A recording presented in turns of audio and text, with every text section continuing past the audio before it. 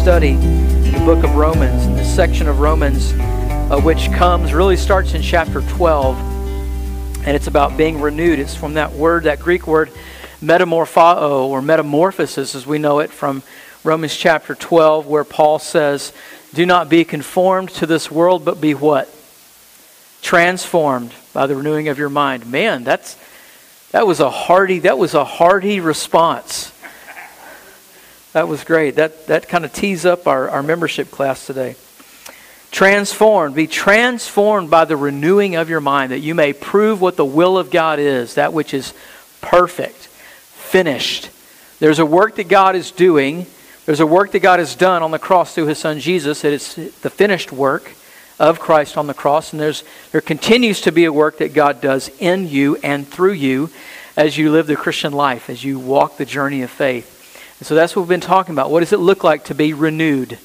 And today, we're going to discover that it's not only a challenge for those who are what the Bible would call weak in the faith, but there are also challenges for the strong. So today's text is going to show us that there's a real challenge here in Scripture today for those of you in the room and those Christians in the world today who consider themselves and who, by all means, should be considered strong Christians. People who are strong in the faith.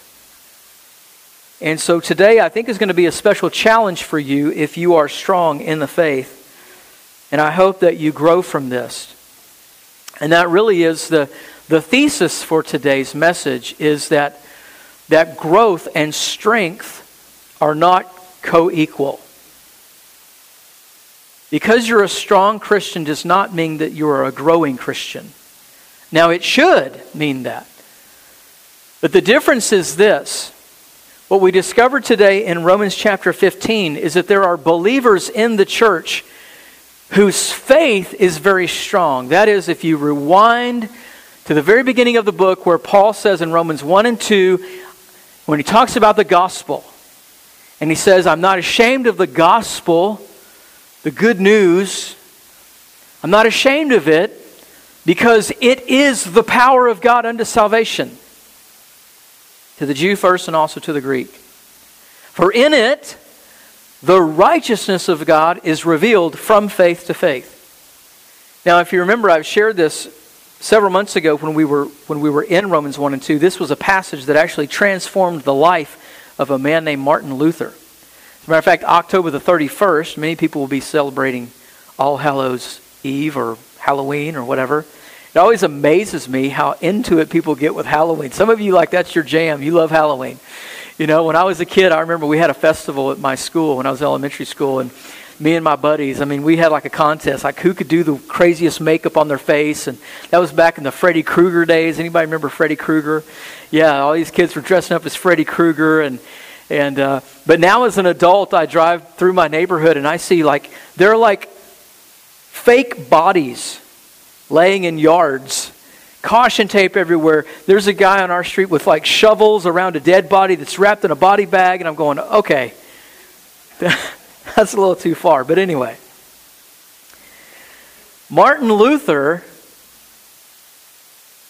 about 501 years ago, or 504 years ago, something like that, became very popular because he nailed 95 theses to the doors of the church in Wittenberg. And his complaint was that the established church, the Roman Catholic Church, which was the church, other than the Eastern Orthodox Church at the time, the church in the West, had misunderstood, according to Luther, the doctrine of justification. And it was when he was reading Romans chapters 1 and 2, when he came across, it was chapter 1, verse 16 and 17, I believe, where he discovered, wait a minute, I've always understood the righteousness of God that justifies is actually the righteousness that God requires from me. And for the very first time, he's studying his Greek text in the Greek, and he later translates it to German so that German speakers can also understand what the original Greek meaning was. And that was that the righteousness that actually saves is not yours. And it's not mine. It's actually God's. that He provides the righteousness that we need through Jesus. Jesus is the pure and spotless Lamb of God who is pure and righteous. And so when he comes to Romans 1 and he reads this about the justification, the way that we're justified, it's by faith in the righteous one. And so in the early church, there are those who were coming out of Judaism, and like Paul, they understood this, and it blew them away. Absolutely blew them away. A total metamorphosis of thinking about the law, about righteousness, about justification, about all these things. God had completely turned over the tables in their mind and their heart. And now they are strong in the faith because they understand justification in a completely new way. And it turns their life upside down. And so now, when they come to the law, they say like Paul in Romans 7, I agree with the law. I agree that what the law says is sin, that is sin, but I come to the conclusion that sin dwells within me, the one who wishes to do good. And that's all I am, is I'm a wisher at the end of the day. I wish I could do the good, but I don't do the good. I see sin dwells in me. And they come to that same conclusion that Paul does, that they must have a Savior. And so when we come to Romans chapter 15, Paul is saying there's some of you who are stronger in the faith. That means you understand more than others in the Christian community. You understand that your righteousness is all Jesus. Your trust is fully placed in Him. You are a strong Christian. Your faith, your foundation is solid. Like the old hymn says, my faith is built on nothing less than Jesus' blood and righteousness. That communicates strength to a Christian. If you are clear on that, and that is your foundation, oh, what a strong foundation it is.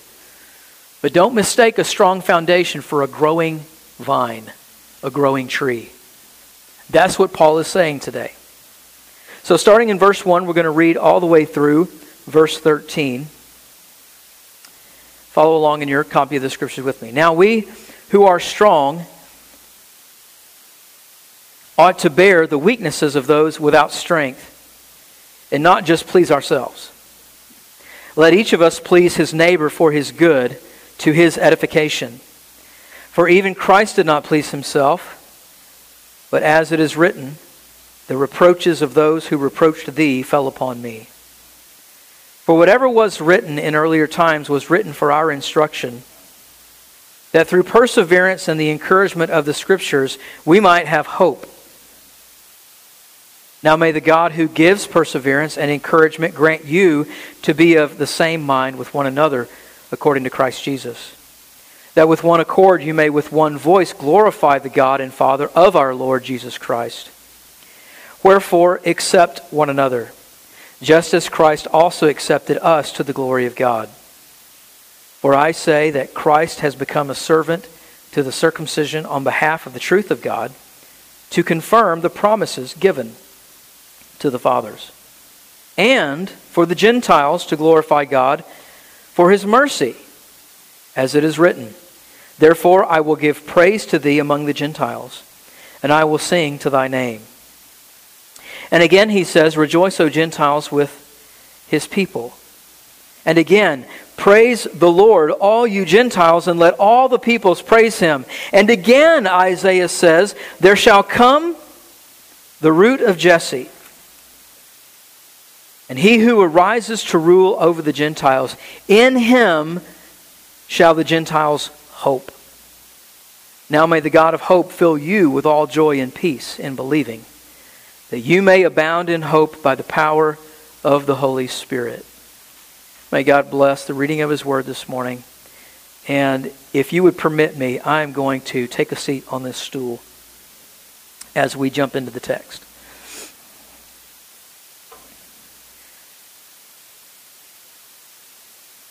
You can be a Christian who is confident in your faith and have a solid foundation. But you can also at the same time, you can be spiritually weak. You can be a member of the body of Christ, a member of the church that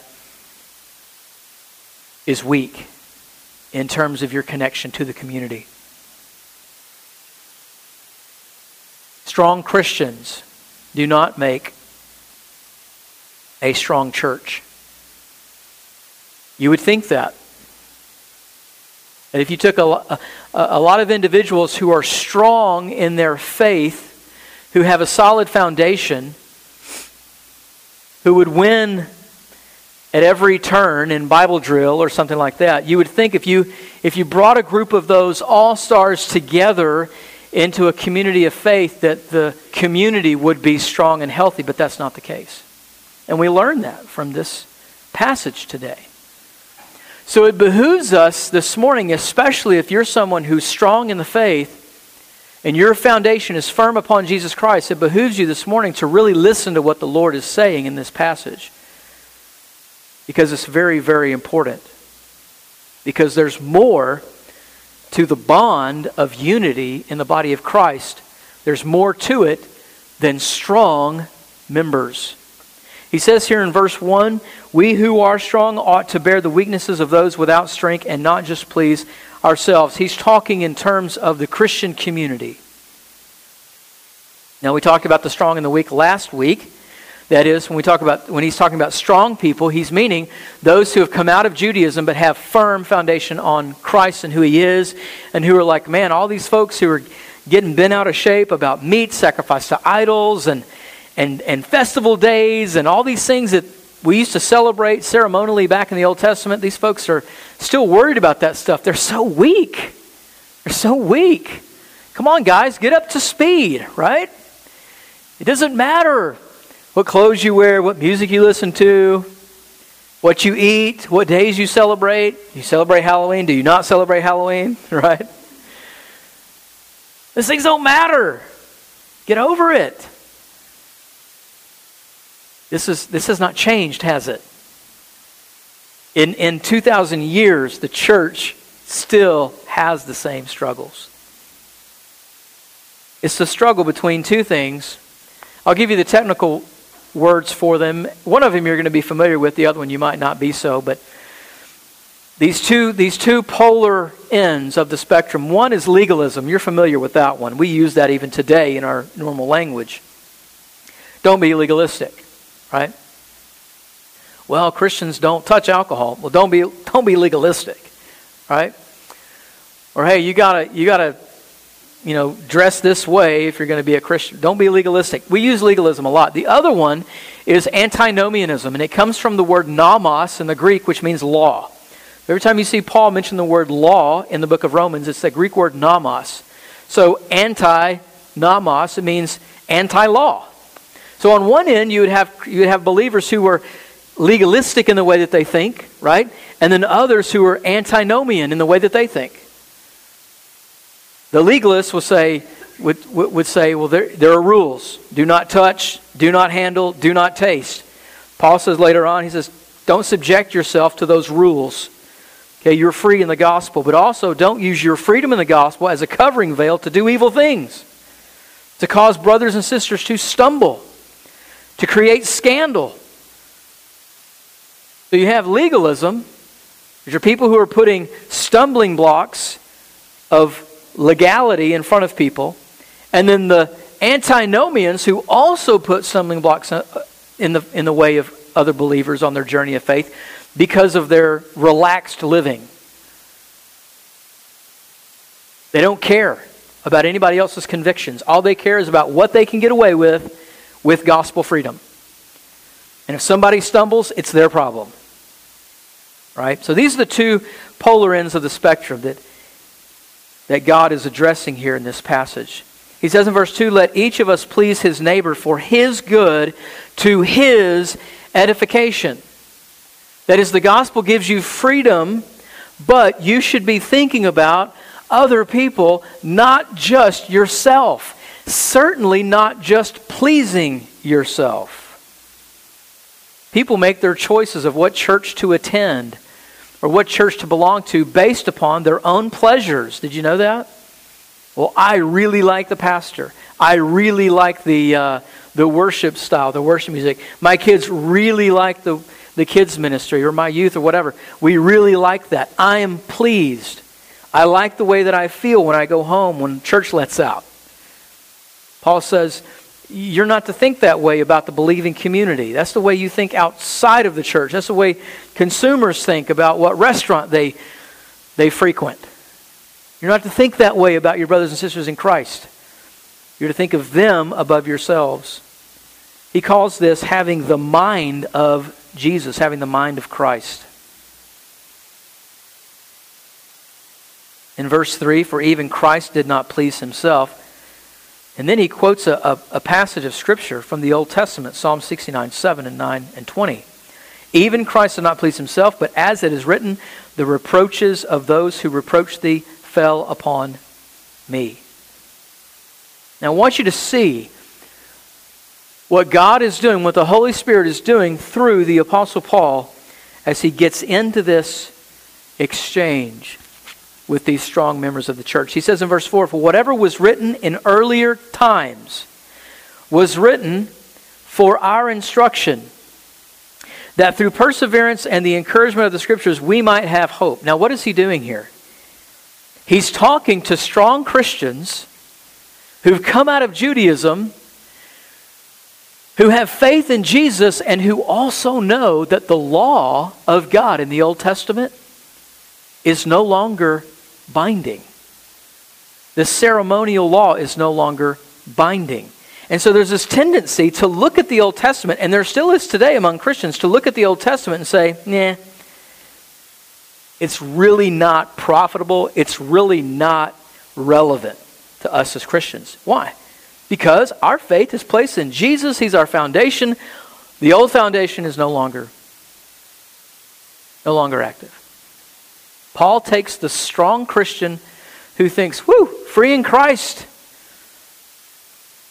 We got a new chapter here, a new covenant. He takes them back. He takes us back to the Old Testament.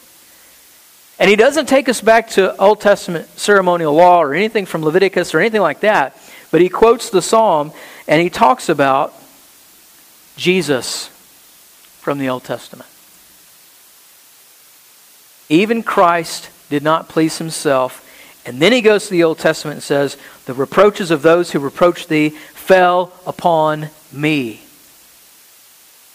And then he says in verse 4, whatever was written in earlier times, he doesn't say is null and void.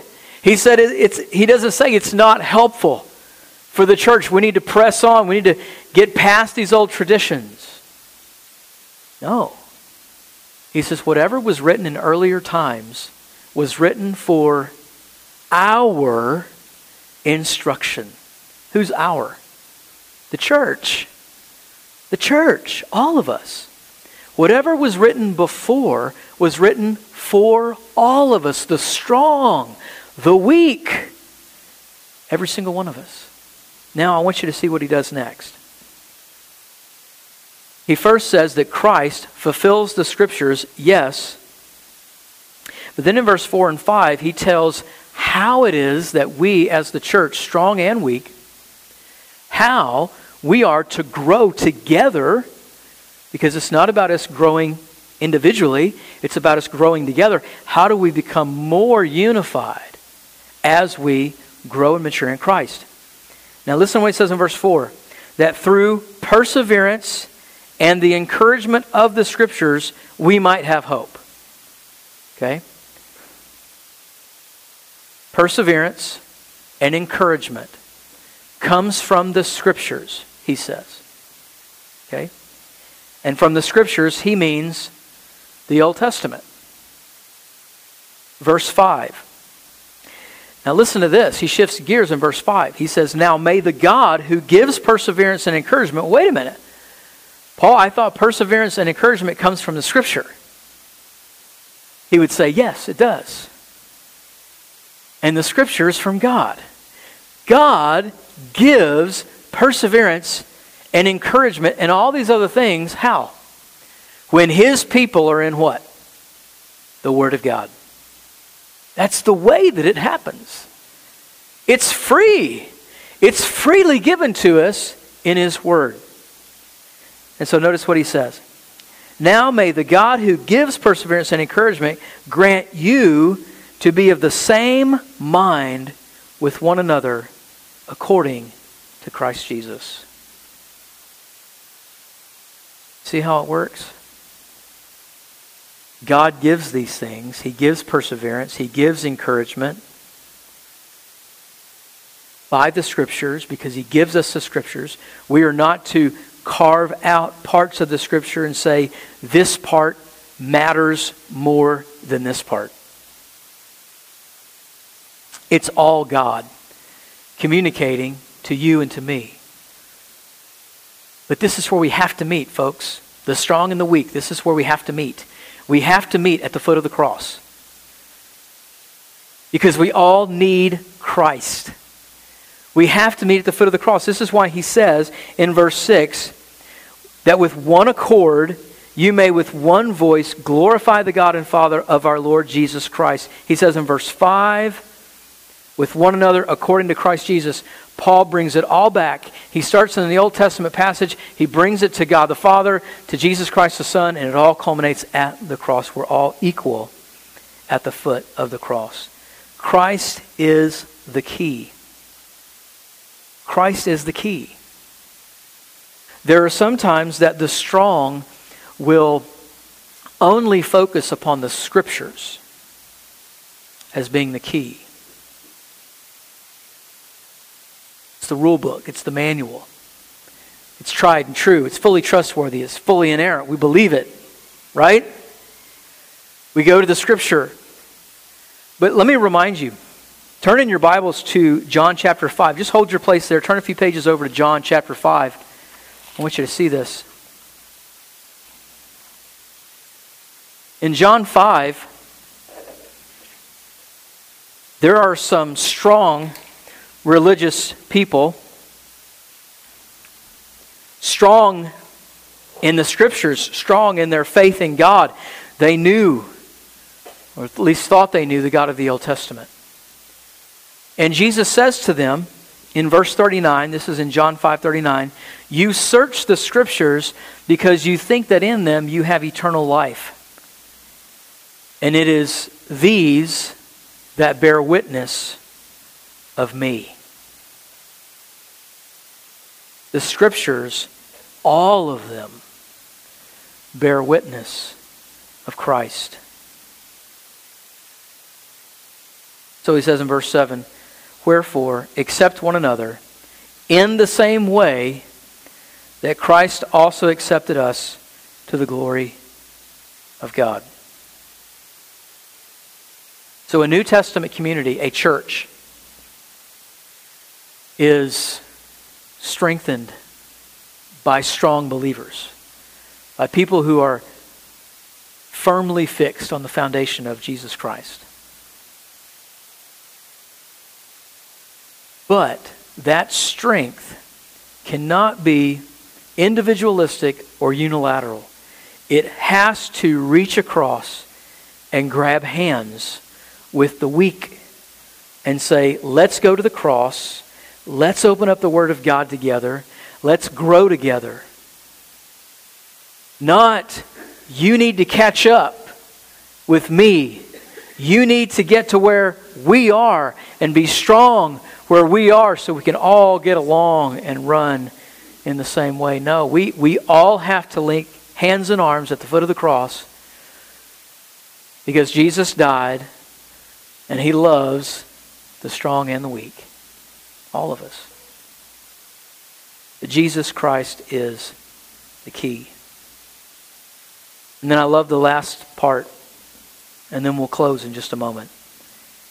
He explains, verse 8 through 13, he just emphasizes. He says, for I say that Christ has become a servant to the circumcision. Who are they? Yeah, the Jews.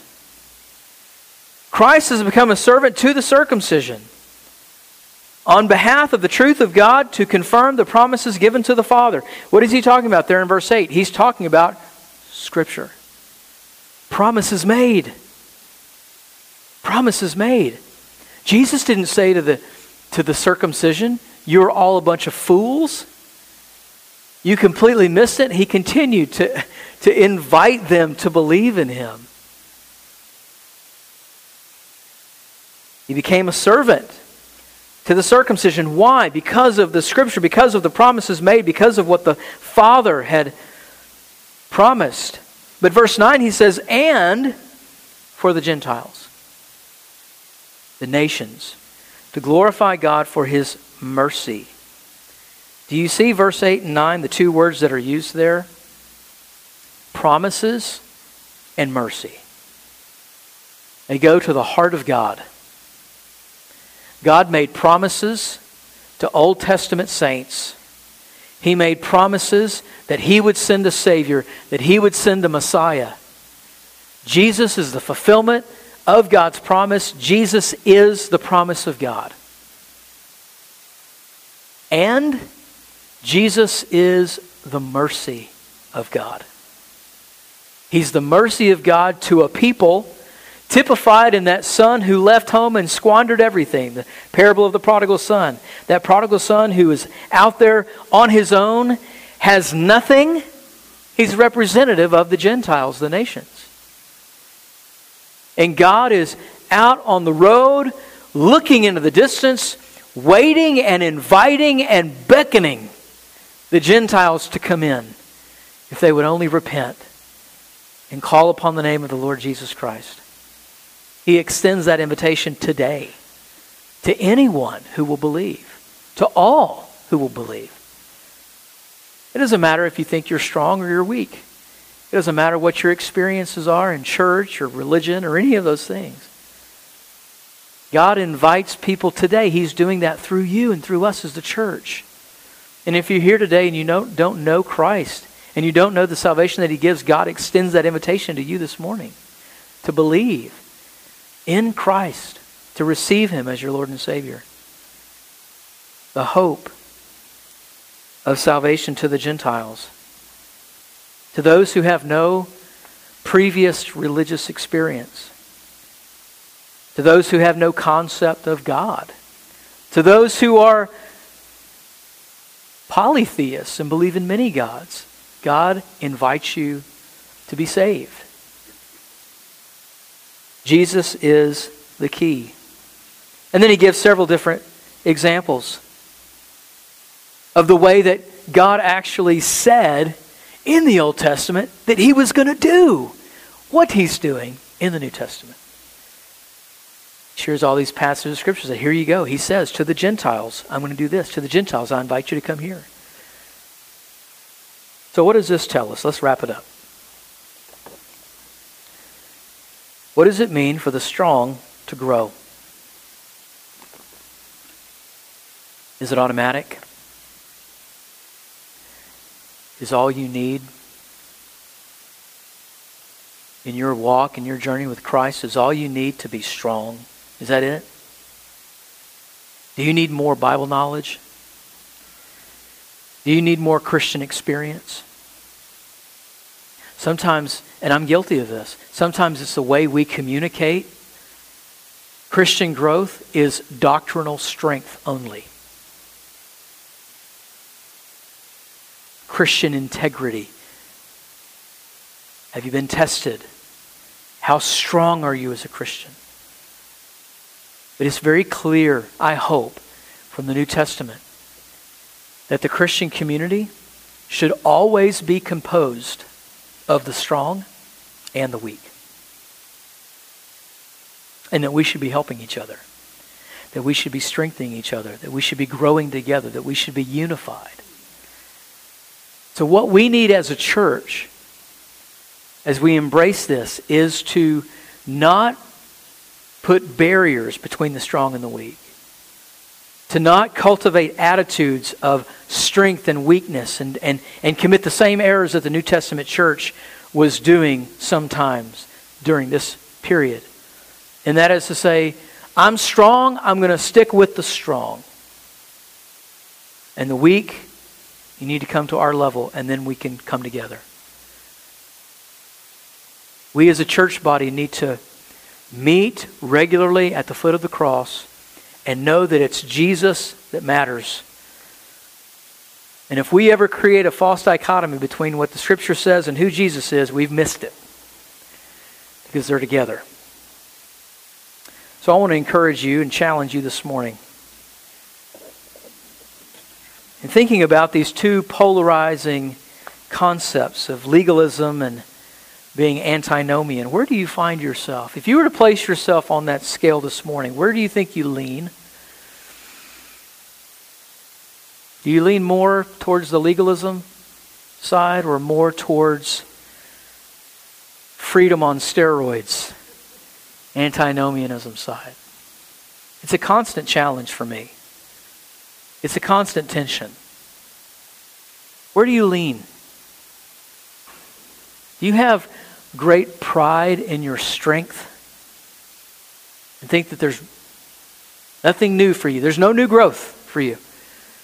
Or does this challenge you to think differently about what it means to grow as a Christian?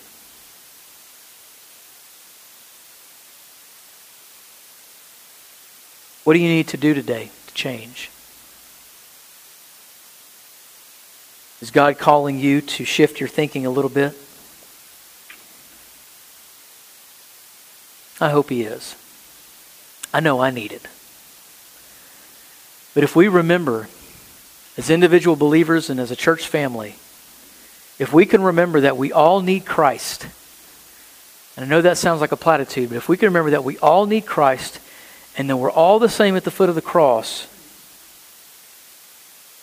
and that all of God's Word is about Jesus, we can come together and be a better church for it as we grow. And we can truly grow. It's amazing today the different metrics for church growth. Someone once said it's all about numbers, nickels, and noses, or something like that. People talk about if the church is growing, they'll look at attendance numbers. Some will boil it down to spiritual things. Well, if a church is growing, it's doing X, Y, and Z. I love this challenge from God's Word because it pushes against our way of thinking and my way of thinking of what church growth is. If we're a growing church, it means that all of us, regardless of where we are in our faith journey, we are all growing closer in relationship to Christ.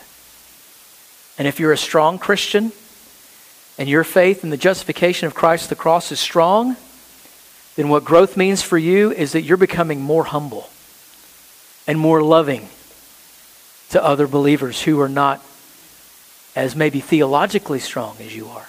That's what Christian growth looks like for you. If you're weak, growth for you is a challenge because sometimes what you want to do, if you feel like you're weak in the faith, is you're like, I don't like those strong people, they're jerks. They look down their noses, and I'm just kind of tired of meeting around with them. Have mercy. Have mercy on your brothers and sisters. Don't stop gathering together. All of these challenges that we see here that the New Testament church faced led Paul to say in the book of Hebrews, don't forsake the gathering of yourselves together as is the habit of some. There are so many reasons for believers to decide, I've had enough. It's too challenging. Those people aren't like me. We're different in so many ways. Don't give up. Don't give up. Dig deep. What does God want you to do? Love your brothers and sisters in Christ, whether they're strong or they're weak. And we will grow. Amen.